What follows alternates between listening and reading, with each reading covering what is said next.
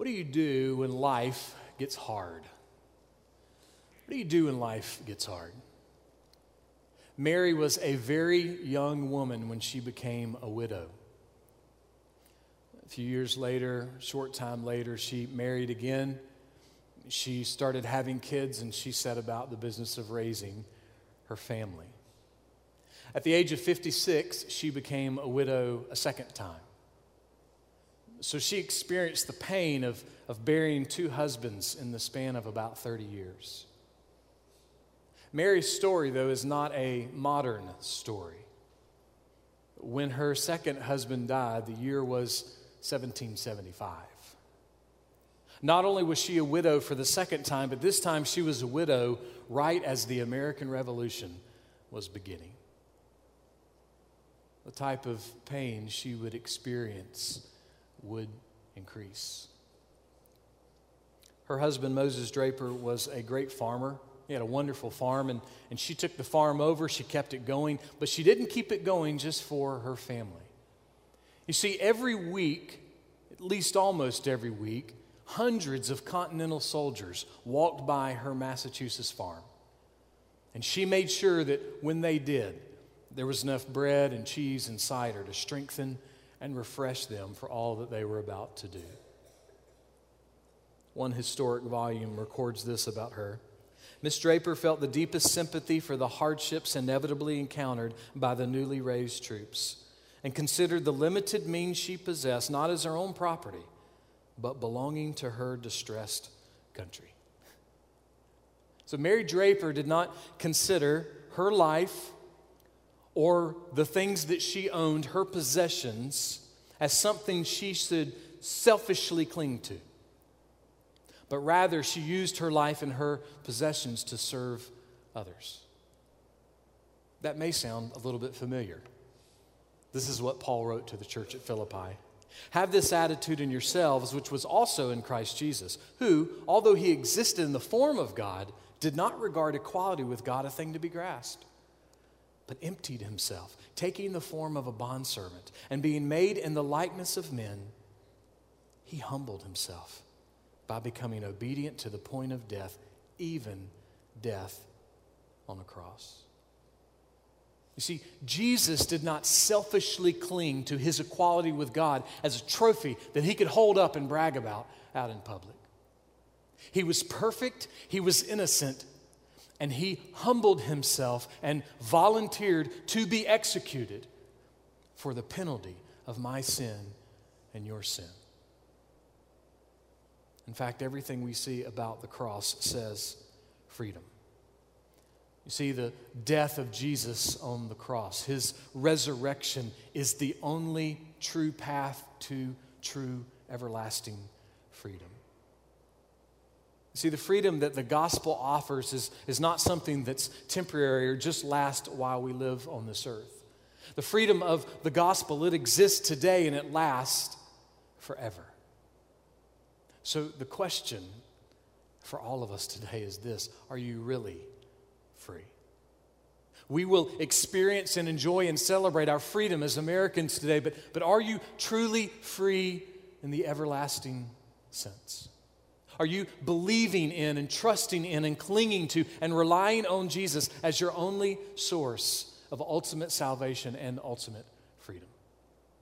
If you aren't, then I encourage you, do not delay. You know, there's this phrase that we use, and sometimes it seems like it's overused, but if I were to pull out the news this morning, we would see it's not an overused phrase. And the phrase is this: you are not promised tomorrow. We're not. But through his birth and through his life and through his death and through his resurrection and through his ascension and through his returning again, Jesus has guaranteed an eternity of tomorrows to all those who will believe and follow. Mary Draper is not the Savior, but she was a servant. She wasn't a soldier, but she served soldiers. Her hard work, her kindness, her humility behind the scenes is a small part of the reason that this morning we sit as free people in church. She was a woman who decided that she was not going to live a selfish life of comfort. She was a woman who decided that she was going to serve the needs of other people. She was a woman that in her way, in her small way, in her farm, she was fighting for freedom. We could also put it this way. In a lot of ways, Mary Draper was shaping the future that we're living in right now. Now, last week we looked at the concept that the older men who are living right now are shaping the future for the generations to come. This morning we turn our attention to the ladies because the older women right now are shaping the future of tomorrow.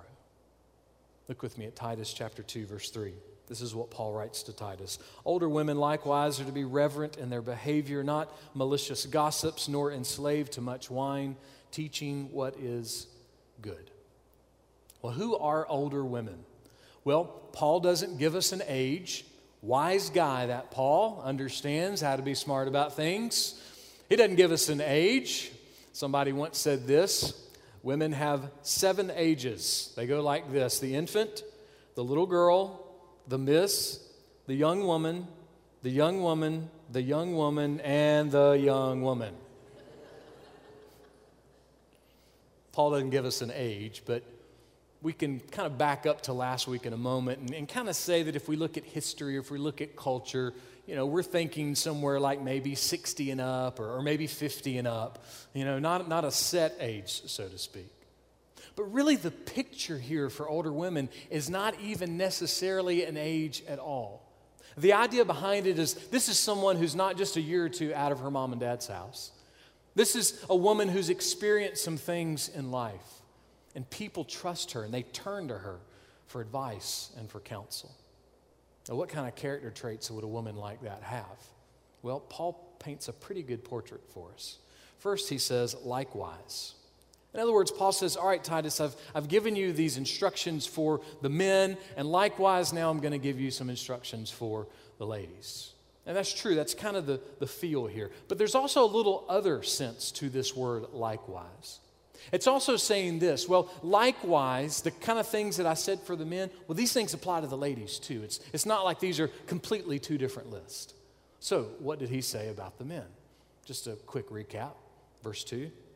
Older men are to be temperate, dignified, sensible, sound in faith, in love, and in perseverance. So Paul's saying likewise, the older women should be the same way. They should be temperate and sober. They should not be ruled by an appetite for the things of the world. They should be dignified. They should be serious about the things of God and serious about things in life that are supposed to be important.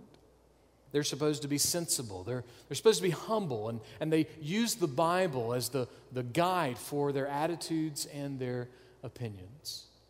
They're also supposed to be sound in faith, meaning that they understand the message of the Bible, and they take the message of the Bible and they apply it to how they talk and how they think and how they act and how they live. They're also supposed to be sound in love. It means that as they grow older, they don't become grumpy old women. Rather, they become women full of more grace and more compassion. And then lastly, they're supposed to be sound in perseverance. When times get tough, when times get hard, they know what it means to hang in there and keep trusting God and looking to Him. So that's part of the likewise. What's after the likewise? Well, look what Paul says. Likewise, these women are to be reverent in their behavior. Reverent, sacred, fitting, proper. The Greek language here has the meaning of being reverent in how you dress. Now, when we talk about being reverent in how we dress, we want to be careful. We want to be careful about making too many legalistic rules about what people can and can't wear.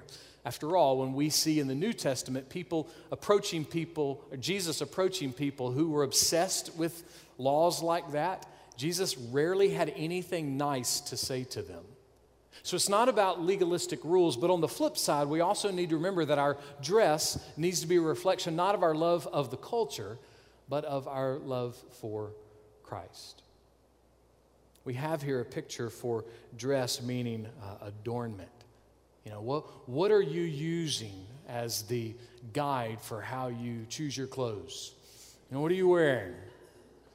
Is it just what's popular? Is it what's silly? Or does it have anything to do with God?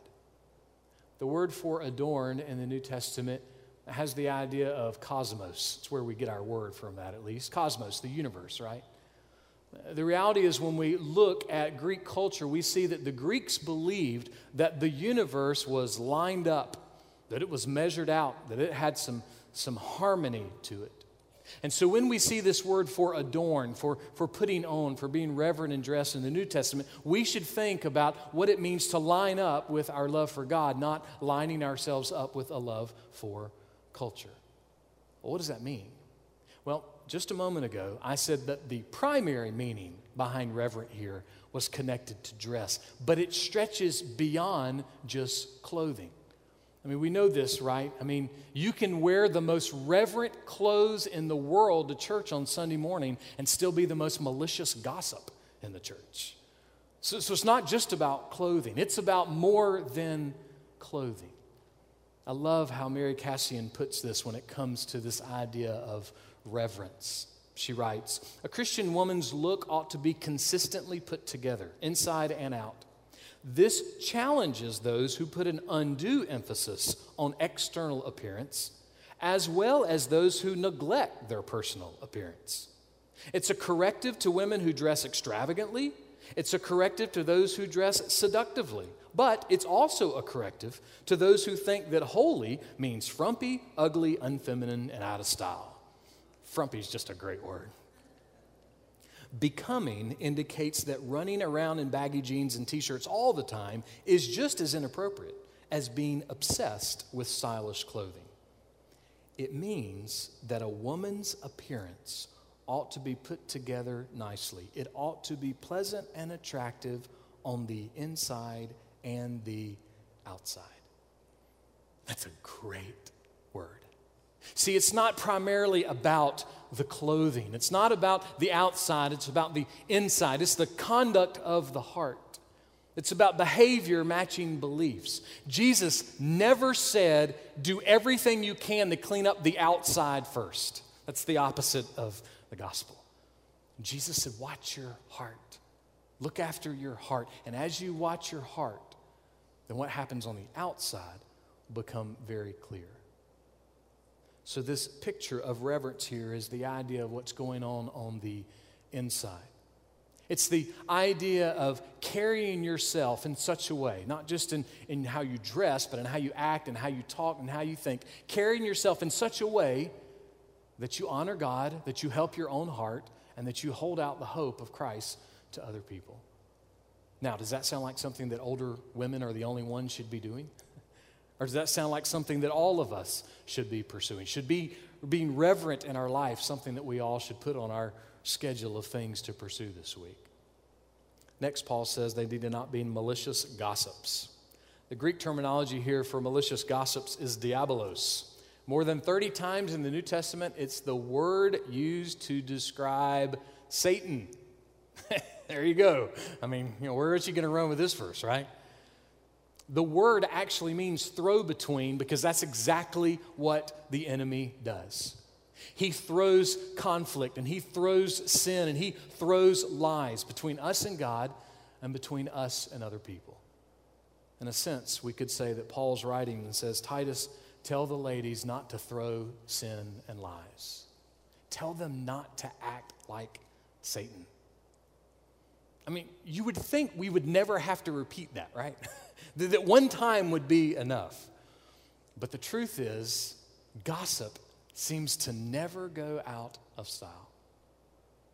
Gossip in its purest form is thinking the worst of others. It's portraying people in a bad light. It's even retelling stories about other people that may or may not be true, but don't need to be repeated.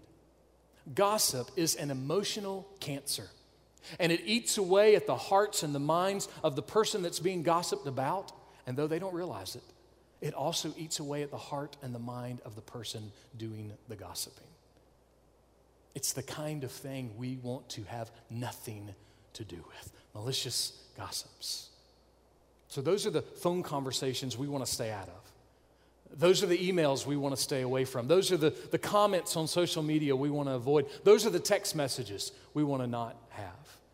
We want to not be able for anybody to say, oh, they're throwing lies. And we definitely don't want anybody to say, oh, well, they're being just like Diabolos. They're being just like Satan. And we don't want anyone saying that about us. Now, does that sound like something that only older women should think about? Or should we all be trying really hard not to be malicious gossips? Next, Paul writes, not enslaved to much wine.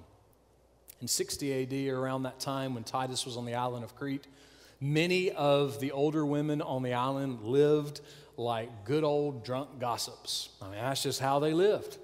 That's how things went on the island. That's how they functioned. And Paul knew that women who were following Jesus were going to have to be different. They needed to stick out in that kind of culture. People needed to know that when they saw a Christian woman and she started experiencing difficulties or trials or hardships, that she would not run quickly and immediately and way too much to wine or drugs or men or partying or anything else that you could fill in that blank. See, Crete was full of sin. It was an island just teeming with lies, with crime and sexual immorality and just about anything that you could imagine. And Paul knew that these Christian women needed to be reminded of this one thing, that when it came to the hardships of life, what they needed most was more of Jesus. Ladies, don't model to your family and your friends that the world is more fun or more comfort than the one who loved you and gave himself up for you. Because see, what your family and your friends need the most is they need Jesus more than anything. Women are not to be drunk or addicted with alcohol or food or gossip or drugs or shopping or sleep or TV or hobbies or exercise, pretty much anything else you want to put in that list. They should not be controlled by an appetite for the things of this world, but they should be controlled by a love for God. Next, Paul says this, teaching what is good. Women should be teaching what is good. Well, what's good? What is good? The greatest good news in the universe is the gospel of Jesus Christ. That's what's good. That's the greatest good that we could possibly teach. Now, I'm going to say something that may sound a little shocking at first, and that's okay. Stay with me. When it comes to your family hearing the gospel, it's not my job. It's not my job. It's not Tammy's job. It's not Brad's job. It's not Lindsay's job. It's not the RA leader or the GA leader's job. It's not Billy Graham's job. When it comes to your family hearing the gospel, we all have a part in that. We're supposed to be doing everything we can, from me to the RA leader to Billy Graham. All of us are supposed to be doing what we can to make much of Jesus, but it's not primarily our job for your family to hear the gospel. If you're a Christian, it's your job for your family to hear the gospel.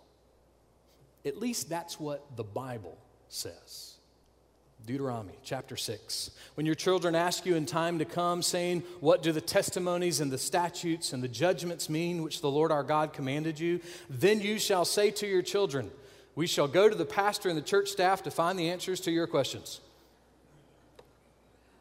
That's not what it says. I have to tell you this. So at the bottom of this screen, normally I have the copyright for, the Bible that I use, the New American Standard. So this is what I wrote today.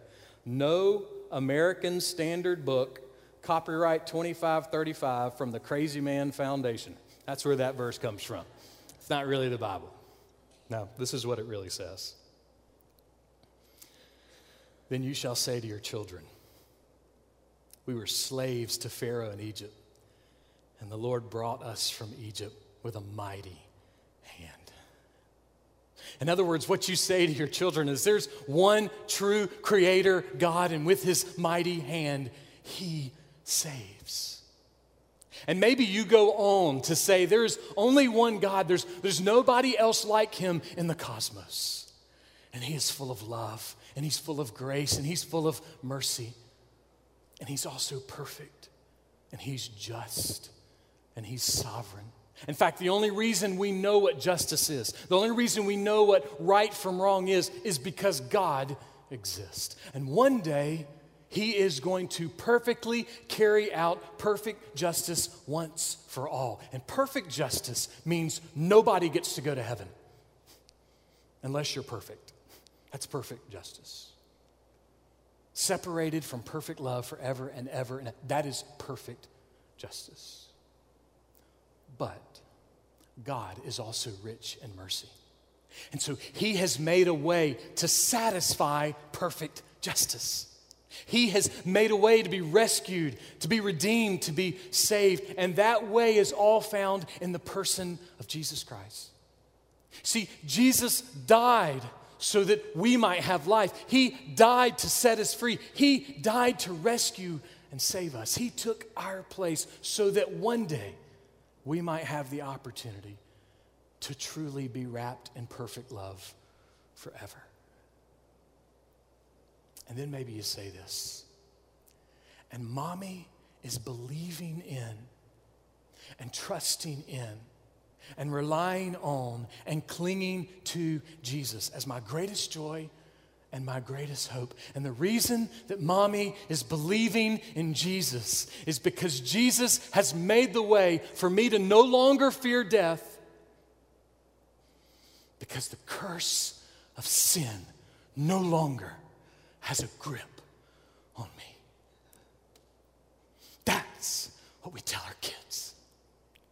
Sin's curse has lost its grip on me. I am free because of Jesus. That's why I believe.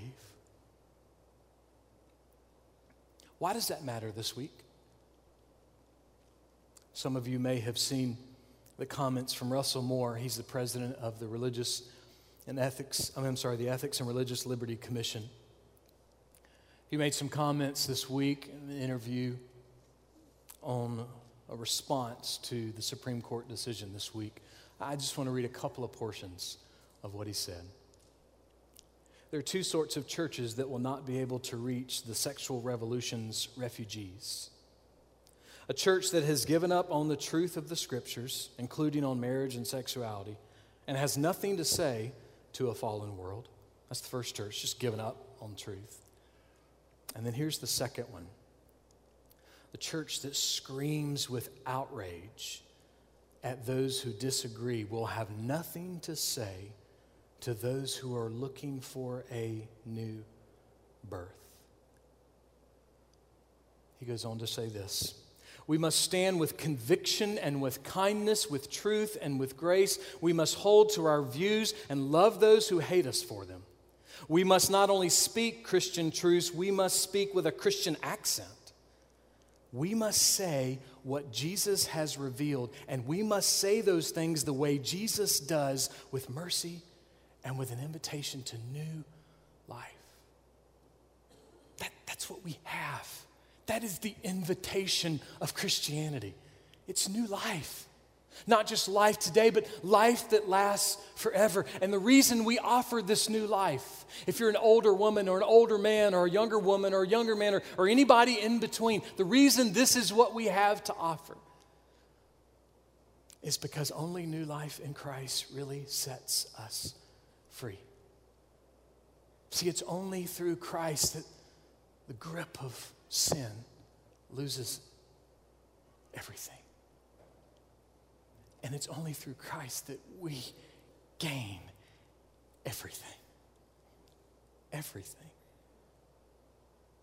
Mary Draper, she was compelled to shun a selfish life of comfort, a selfish life of worldly pleasure, a selfish life of emotional drama, so that she could give of her life and her possessions in a small way to make sure that today we have freedom. And if you profess to be a follower of Jesus Christ, then the gospel compels us to shun having a selfish, comfortable life, a life full of worldly pleasure or emotional drama, so that we can give of ourselves and give of our possessions to help people truly be free. Because the gospel brings freedom. And Jesus has died to set us free. Let's pray.